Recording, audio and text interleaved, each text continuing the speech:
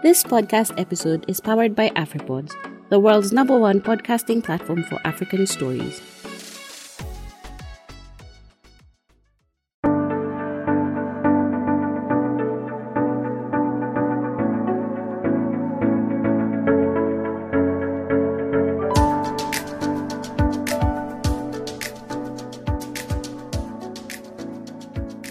Hello, everyone. Welcome to another episode of the Kenyan Wall Street Podcast.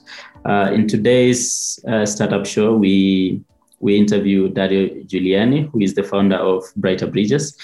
So Brighter Bridges is a data intelligence company operating in emerging markets or the underserved markets, as Dario likes to put it. So yeah, welcome to the podcast, Dario. Thanks for having me here.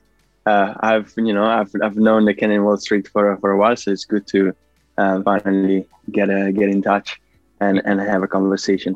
Awesome.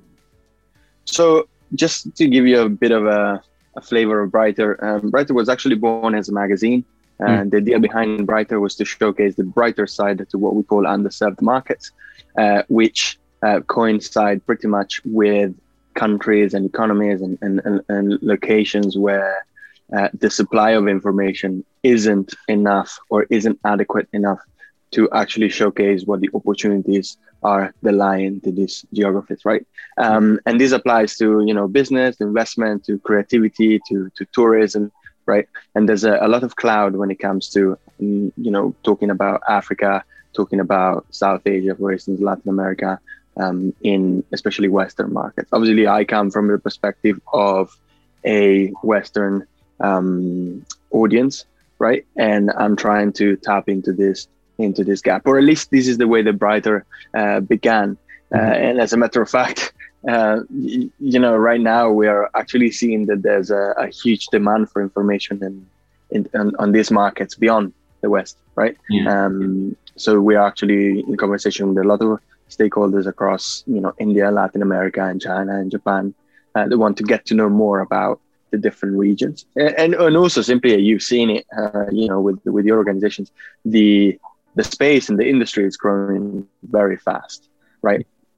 So Brighter went from being a magazine per se onto starting building these maps, these innovation maps that you've seen. Yeah. And a few hundreds maps later, we've become, I guess, a point of reference for research and for data on the continent, but also across other markets. And what happened in 2019 was we started the construction of what then became the Brighter Intelligence.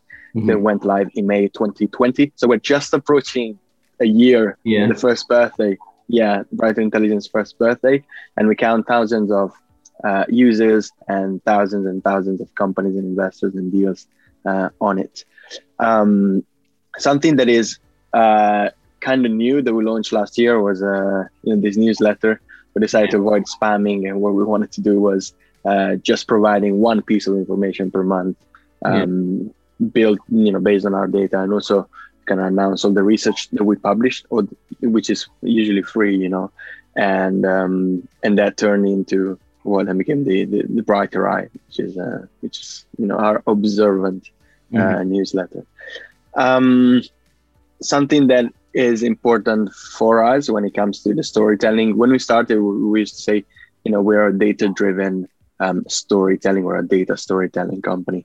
And the idea behind this is that not necessarily just for startup, but very much everyone in the market in today is processing huge amount of information every day. And there's a need to streamline this information. There's a need to simplify this information. There's a need to get the sophisticated information, get to the readers, get to the audience in a way that is digestible. And that's how very much the maps were born. And the idea was to showcase the state of different sectors or different countries, ecosystems, startup ecosystems we're talking, and in a way that would be aesthetically pleasing, right? And visually easy and cognitively understandable. And that's how the map began. I guess I always say that, I think we tapped into a lucky gap in the market. And we saw the demand skyrocket for that type of output. I do believe that the market for infographics has grown since. So we're now operating in a market that is more mature and has more variation and diversity in the offering. But yeah, we're seeing that there's an increasing demand for this, and that kind of what led then to the digitization of everything that we were doing, and the construction of the Brighter Intelligence, which is very much the digitization of everything we've been doing. Yeah. I think maybe let's just talk about the innovation maps for a minute, because it's hard to believe, it's only been 3 years, and I know it's hundreds of maps later. And for me, as a startup founder in Kenya, I think the thing that really took me was, the ease with which you were able to bring a lot of that data into, a visual component. Because previously, all of this information, yes, it might have been available, really hard to access, first of all, but the ease with which and the velocity with which, Brighter was able to release this information, opened up the space to, startups in East Africa now knowing what the West is working on, or the South, or even, Francophone markets, so to speak. Sure. I have a very serendipitous type of approach to this.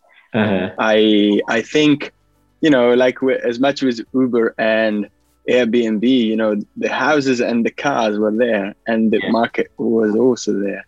And the technological, I guess, advancement were there for people to connect the dots. We very much ended up connecting the dots, right? So startups were operating, and there's been a growing interest from academia, from public and private investors, from corporates, in understanding the state of things. And when it comes to innovation, startups are the buzz, and they've been the buzz for the past 20 years, depending on where you look. And there was a significant gap in aggregators in Africa. There is still in other regions. There are, amazing magazines that are tracking, amazing media, organization that are tracking. We saw the opportunity to provide market insights in a more, I guess, comprehensive way. That wouldn't necessarily be in a media fashion looking after the breaking news, but like maybe taking a step back, produce some sort of like slow news and add in the data flavor, meaning trying to extract the opinion part of the news, and then really complementing with data cross-sectional analysis and so on. Started in September 2018. Brighter wasn't even a company when we actually began. And I published, I mean, if you want really the true story of the map, people think there has been maybe some like grand scheme behind it. I was in Nairobi and I was producing some content for what was the magazine. And I posted this first map of probably like 10 to 15 fintechs that had raised funding in Africa.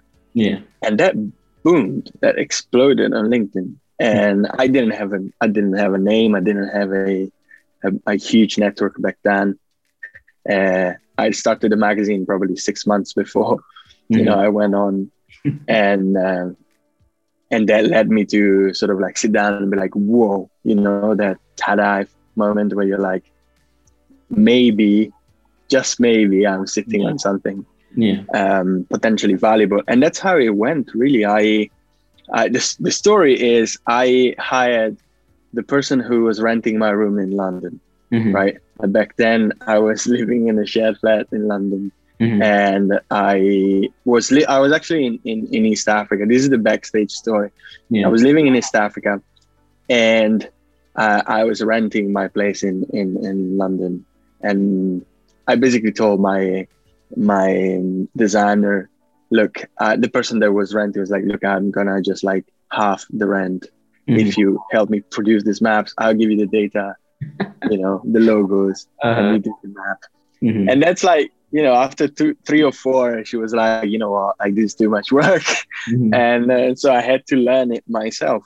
And that's how, like, basically design, graphic design became a very embedded part of Brighter. But yeah, so like, this is a very, like, the rough backstage story of how the maps began. And so, like, if you actually see the first few maps, like probably the first 3-4 maps, there was agri, mobility, clean tech, I think, and whatever else, e-commerce. All the other maps have like 10 times the logos, because then it was me having the time to sit down and do this. So yeah, that's how the maps began. But then obviously they became much more sophisticated. We started collaborating with people on the ground. We started reaching out to as many sort of gatekeepers, right, of the information out there. So the media, the hubs, the investors. And that's how, very much from as a sort of bottom-up process, we became very acquainted with several stakeholders across the space, across the continent, very much from Angola to Somalia. Like, something that I think was innovative when we went out was the fact that we effectively had been mapping Somalia, we'd been mapping Zimbabwe, we'd been mapping, like, what was it, Angola and Mozambique, and no one had done it before, and no one didn't, no one even knew that there used to be startup ecosystem growing in this space.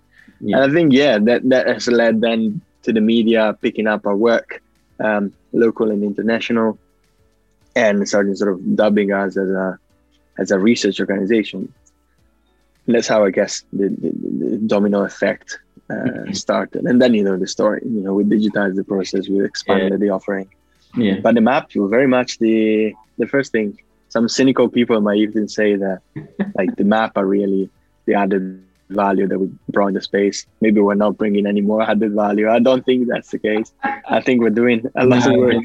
There's a lot of but yeah, so for instance, what happens now is that perhaps the report, there are 50 pages that are not as immediate as the maps, but we're adopting the same process to get the information out there on the francophone space, on the fintech space, on on different environments, because we really want to leverage the fact that we're very acquainted with the space to project the opportunities that are in here. Awesome. And maybe just then to touch on the report, obviously you've given us the backstory, from the maps. And for me, just, the culmination of the start of the FinTech in Emerging Markets report, it's really an eye-opener because, again, we still don't see quite enough research, looking at the entire African space and, just picking out themes and just breaking them down. And I went through the report, and there's quite a number of things that really excite me. So obviously, the report mentions that in as much as the number of seed rounds are increasing, they're still quite low in terms of value when you compare it to other regions like say Asia or Latin America. What were some of the responses for the reasons for something like such a statistic from you who conducted the research and had a one-on-one interaction with the respondents? Sure. I think the caveats or the bottom line that we have to keep in mind for this report, but in general when analyzing this space, is the African technology ecosystems are extremely nascent. First. Second, when we talk about African startup ecosystems, we're talking about 6 to 8 spaces at best, right? 3 big ones again. Yeah, because you have the usual suspect, and then you have the less usual suspect, but still suspects, right? Who are growing and attracting capital and PR very much, and branding as spaces, Silicon Savannah and Western Cape and all of that. But in truth, we're talking about very nascent spaces. And the second thing to consider is that the seed stage has been growing, and what the amount of in the seed round, and what that means is simply the fact that investors are seeing a higher investability and a lower degree of risk in deploying higher capital than they used to at the same stage, right? Okay. So the understanding down the line that companies would probably have like a higher ability to return investments, and there's more capital availability, and there is more examples that are coming out, right? Not necessarily, the Paystack. There are several organizations that are making millions in revenues and hiring, dozens and dozens and dozens of people. So I think that's what really needs to be considered. Now, there is a technical caveat or statistical caveat.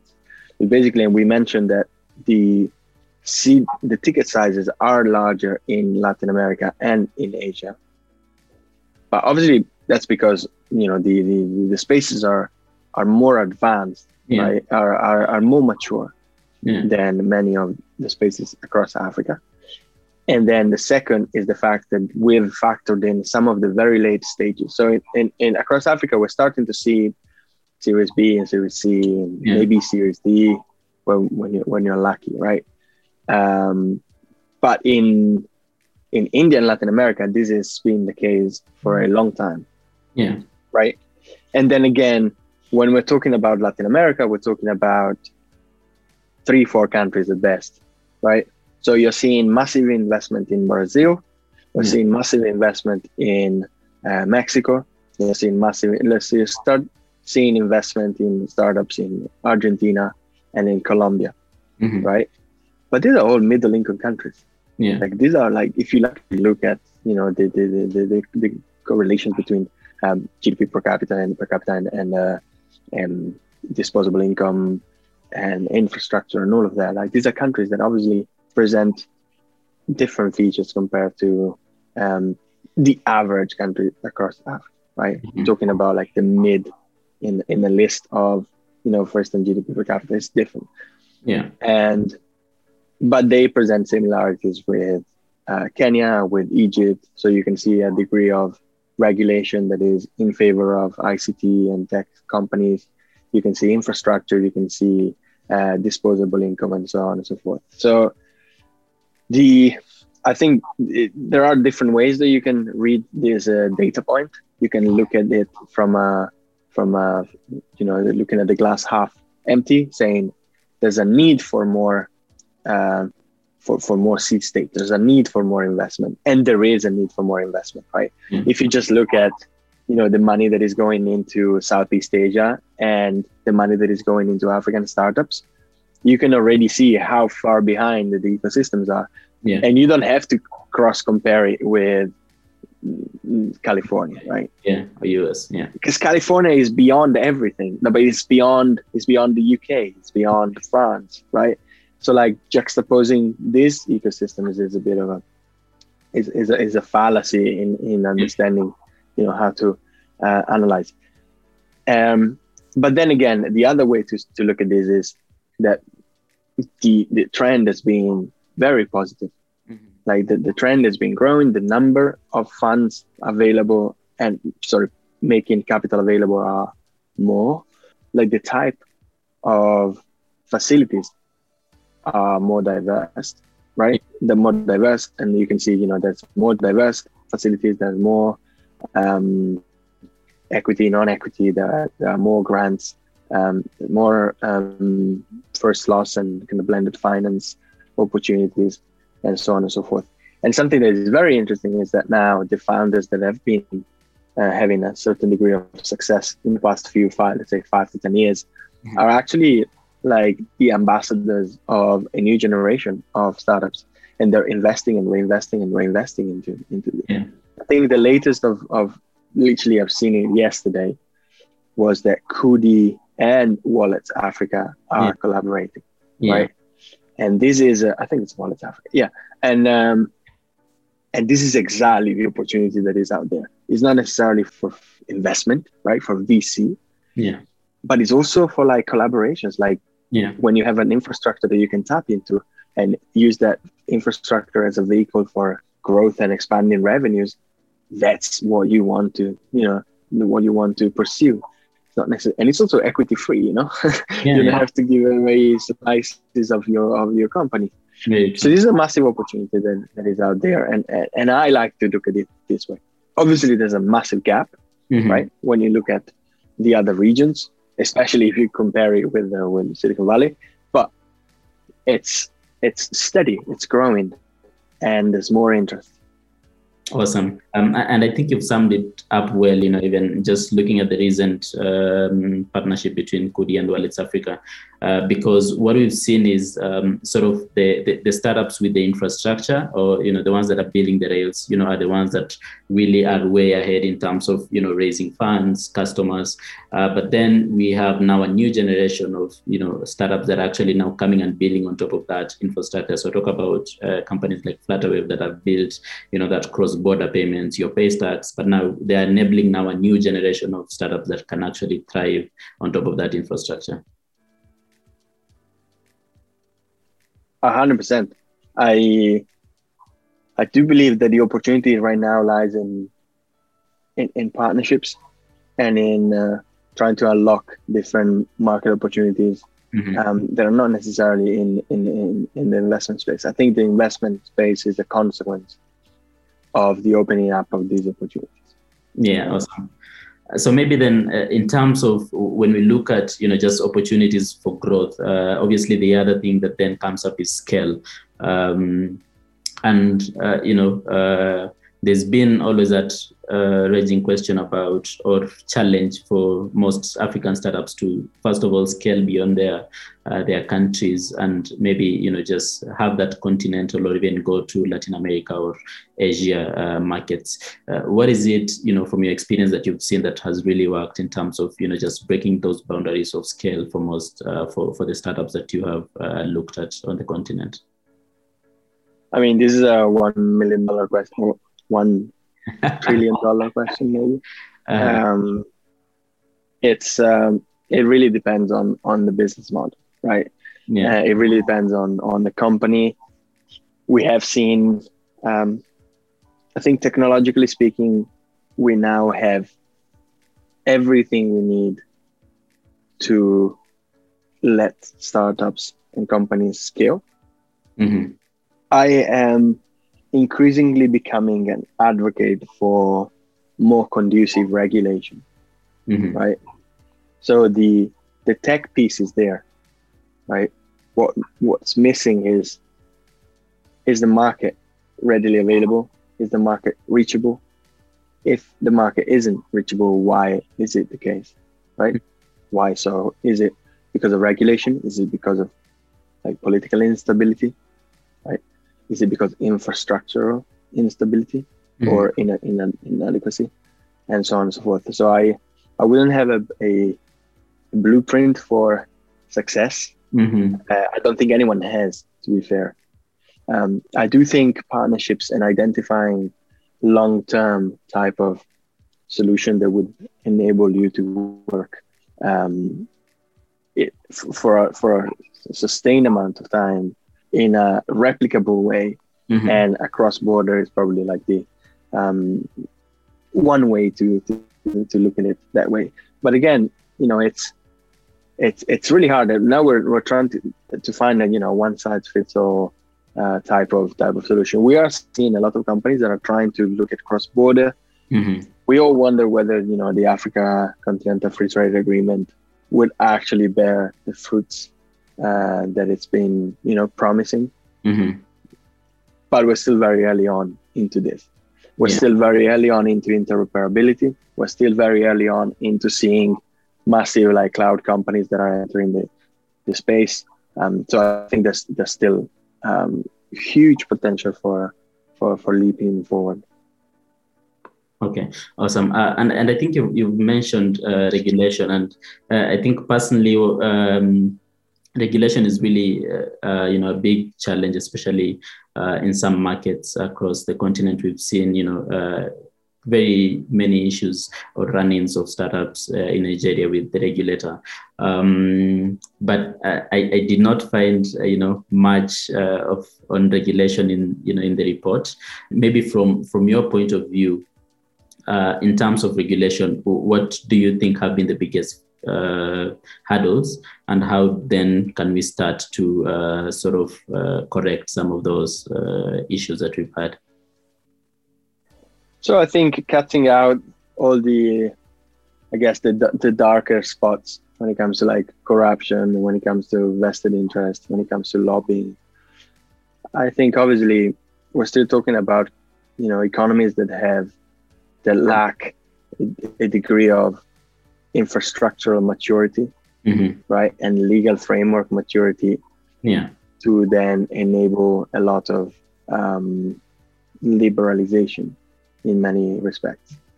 I think the fact that many of the startups are seeing a lot of fraud cases rising is an example that can be brought to the table. I'm always in favor of like letting kind of like having some sort of like market liberalization approach with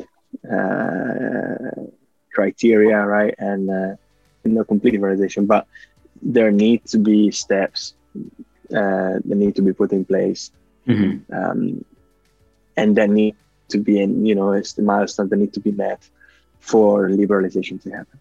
For the people who hold then control of regulation to just sit back and be like, yep, I think there are enough guarantees, enough checks and balances across the market, for us to sit back.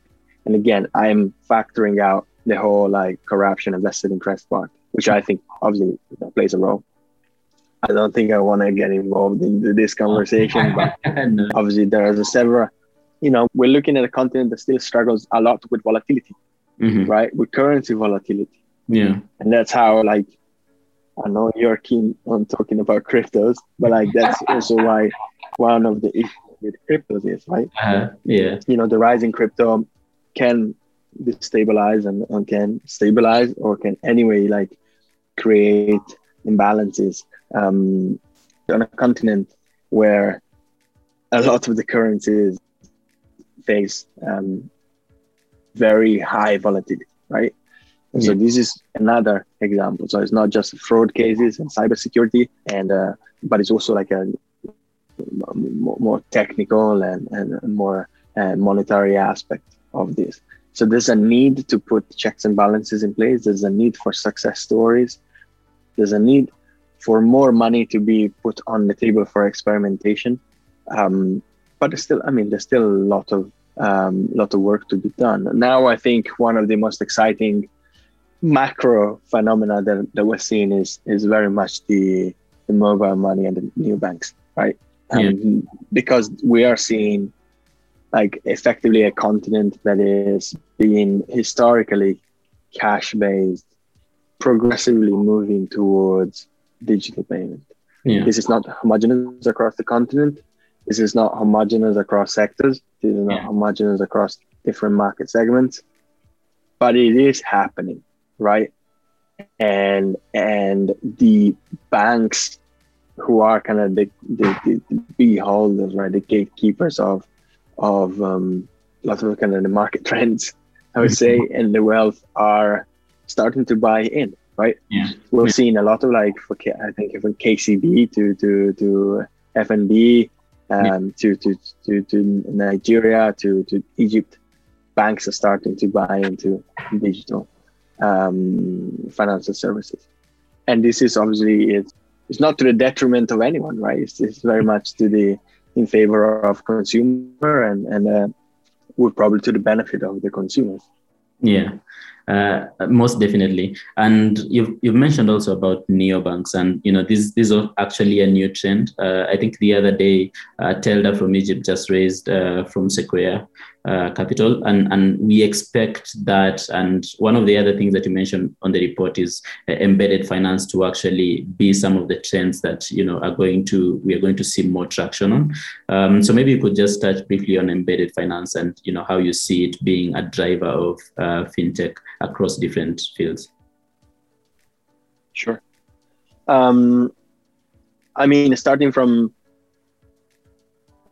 neobank, I guess it's a phenomenon that is very much global. There's a trend towards letting the consumer be in power of their wealth, and so letting them feel like there is more control over their money than there would be, than there used to be, right? In a kind of more peer-to-peer kind of way. Yeah. Even though like it's hardly ever pure peer-to-peer, because obviously you go through a machine, right? You always go through a bank, and then but I guess there's an element of deregulation, trust, and that is built in that process. When it comes to embedded finance, obviously I would say finance is simply the word that underpins, I guess, the whole paradigm, the whole framework that allows you and I to transact. Right? And as being doctors, as being truck drivers, as being insurers, as being farmers, there needs to be an element of the ability for us to transact, right? And financial technology has basically been that element in the hand of entrepreneurs and companies that are developing solutions in these specific sectors. And that's how we're seeing, I guess, a proportional growth in that sector as a proxy for growth for many other sectors. Because effectively the rise of e-commerce has been enabled by a strengthening in the trust infrastructure in digital, in the growth in cybersecurity, the growth in financial infrastructure that allows you and I to exchange money or exchange a good and pay for it remotely without having ever even met, right? Yeah. And then of course there's a whole infrastructure around getting carrots from from Kisumu to Nairobi, or getting an insurance package paid, or getting whatever, like a good package from a warehouse to your house. Yeah. But what is it really enabling it, right? There's a better KYC that is put in place when you make your account, and when the moment you make your account, there's a credit check, right? There's a reliability check, there's a security check. All of these are now, sometimes we forget, or like the average consumer forgets about it. But there's a whole infrastructure that we put in place that includes regulation, that includes technological components that enable that safe transaction to happen, and so on and so forth. And so I think, all this very confusing rambling to say that financial technology often underpins many of other sectors. And something we've seen, for instance, in lending, something very exciting, I think, has been the growth in lending from companies that are, for instance, providing supply chain management platforms, right? These can go from Kobo to whatever, like Circle Watch and many others alike. And what happens is these companies are now collecting so much information to create a financial history of the people that then populate the databases, right? Their fleet and so on, to then have a first row position to be able to say Dario is eligible for an insurance package or a repayment plan, right? So Dario can probably buy better wheels, so can buy more product, can buy this and that, right?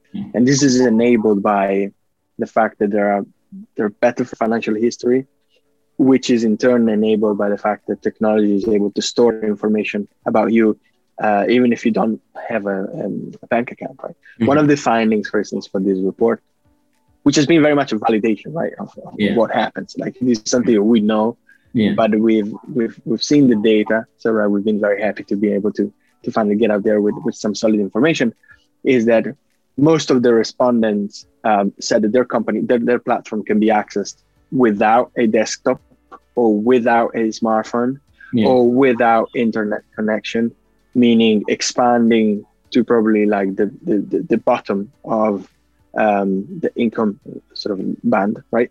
And also that users don't necessarily need to read like extensive documentations to access these apps, or finally have a bank account, right?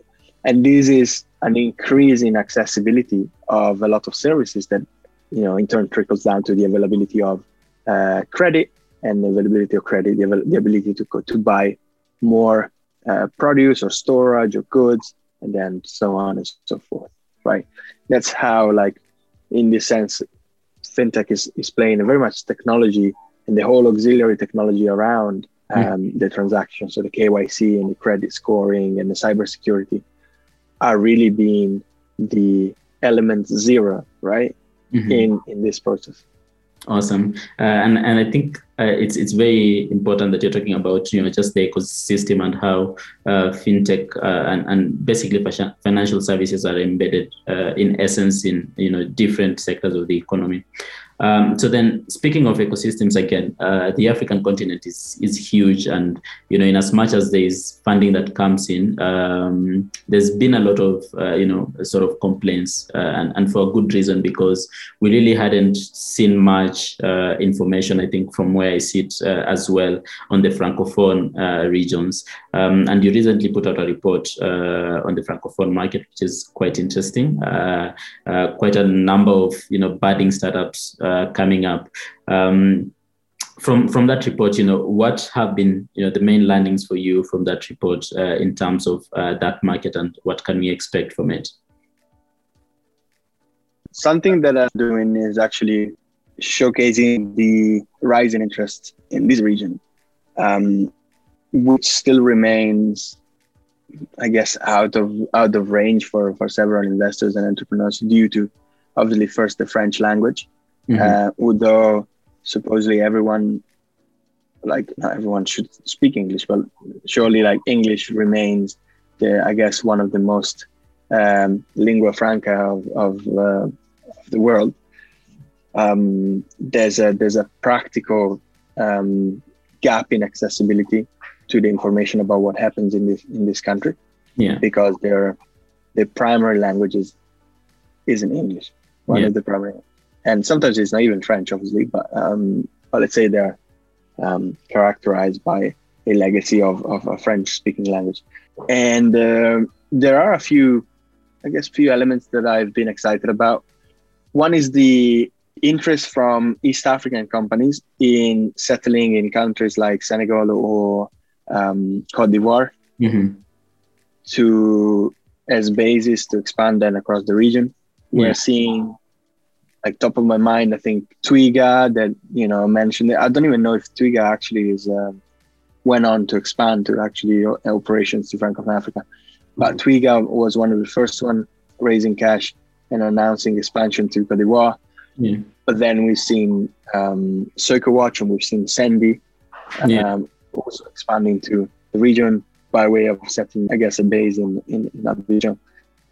But also other companies like Gebeya is an Ethiopian company that set up in Senegal, doing talent. And why? Because like Francophone Africa actually offers quite high degree of talent, especially Senegal being like a relatively stable ICT hub for the region. Also offers a lot of ties with Europe, especially Western Europe. And it's a high, like, the diaspora is very active, and it's very high across Europe. And so there are a few countries that have been growing off the radar, but that are offering actually a lot of opportunity. Another interesting aspect is obviously the fact that a lot of the challenges are similar, regardless of the fact that we're talking about different environments, different regions. There are similar aspects that need to be tapped into, right? The lack of credit, right? The need for like a better logistical infrastructure, the need for more investment into small holding farmers. Like, we are seeing especially in Cote d'Ivoire, where like the cocoa production is so dominant and so important in the region, right? This is Ghana who's doing. Ghana is taking the first few steps in trying to own the supply chain for cocoa. There are so many steps that are yet to be taken in agriculture in Francophone Africa. So by shedding light on what happens across this region, we're trying to really see if we can move the needle, right, to drive some more attention. And we've really been reaching out to most of the investors that we know. For some, actually, all the investors that we know, but hopefully most of the investors that are active in the space, public and private, and corporates and so on, to really say, you know, this is what is happening, and we'd like you to just take note of what is happening across this market. Awesome. And finally, I guess one of the interesting bits is the rise in public and private funding facilities for Francophone Africa. So it's not just the Proparco and AFD and, you know, the Canadian and the FDB, but there are also lots of corporates that are looking into Francophone Africa, and there are also a lot of like the big guns that are looking into Francophone Africa. So you have Hitch, which is one of the leading taxi companies in France that has expanded across North and West Francophone Africa. You have Bolt, you have Uber, obviously you have Jumia, which has been fairly active. You've seen Glovo. Glovo is massive in Côte d'Ivoire. Like if you walk around Abidjan, you can see, at least this was the case until like a year ago. I went to Abidjan a few times, and you can see like these big names, you know, and riders across the street. So I'm very bullish on Francophone Africa. I think there's more interest from local and international players. We are yet to see like significant numbers of success stories from the region. But I know, for instance, there are 2 or 3 companies that have raised in order of millions recently, and they will be announcing, I think, soon. You know, or other companies that have been raising quite a lot, like say Star Power, and then have started operation in Francophone Africa. Yeah, awesome. And obviously you mentioned you're very bullish about Francophone Africa. My final question as we come to the end of the podcast is, what are the themes that you're looking forward to most on the fintech space in Africa as a whole, from an innovation and startup point of view, and also now from an investment or funding point of view? Sure. So obviously I think with the spree of very large deals that we've seen in fintech, we are seeing now the real players in the startup space globally entering the conversation.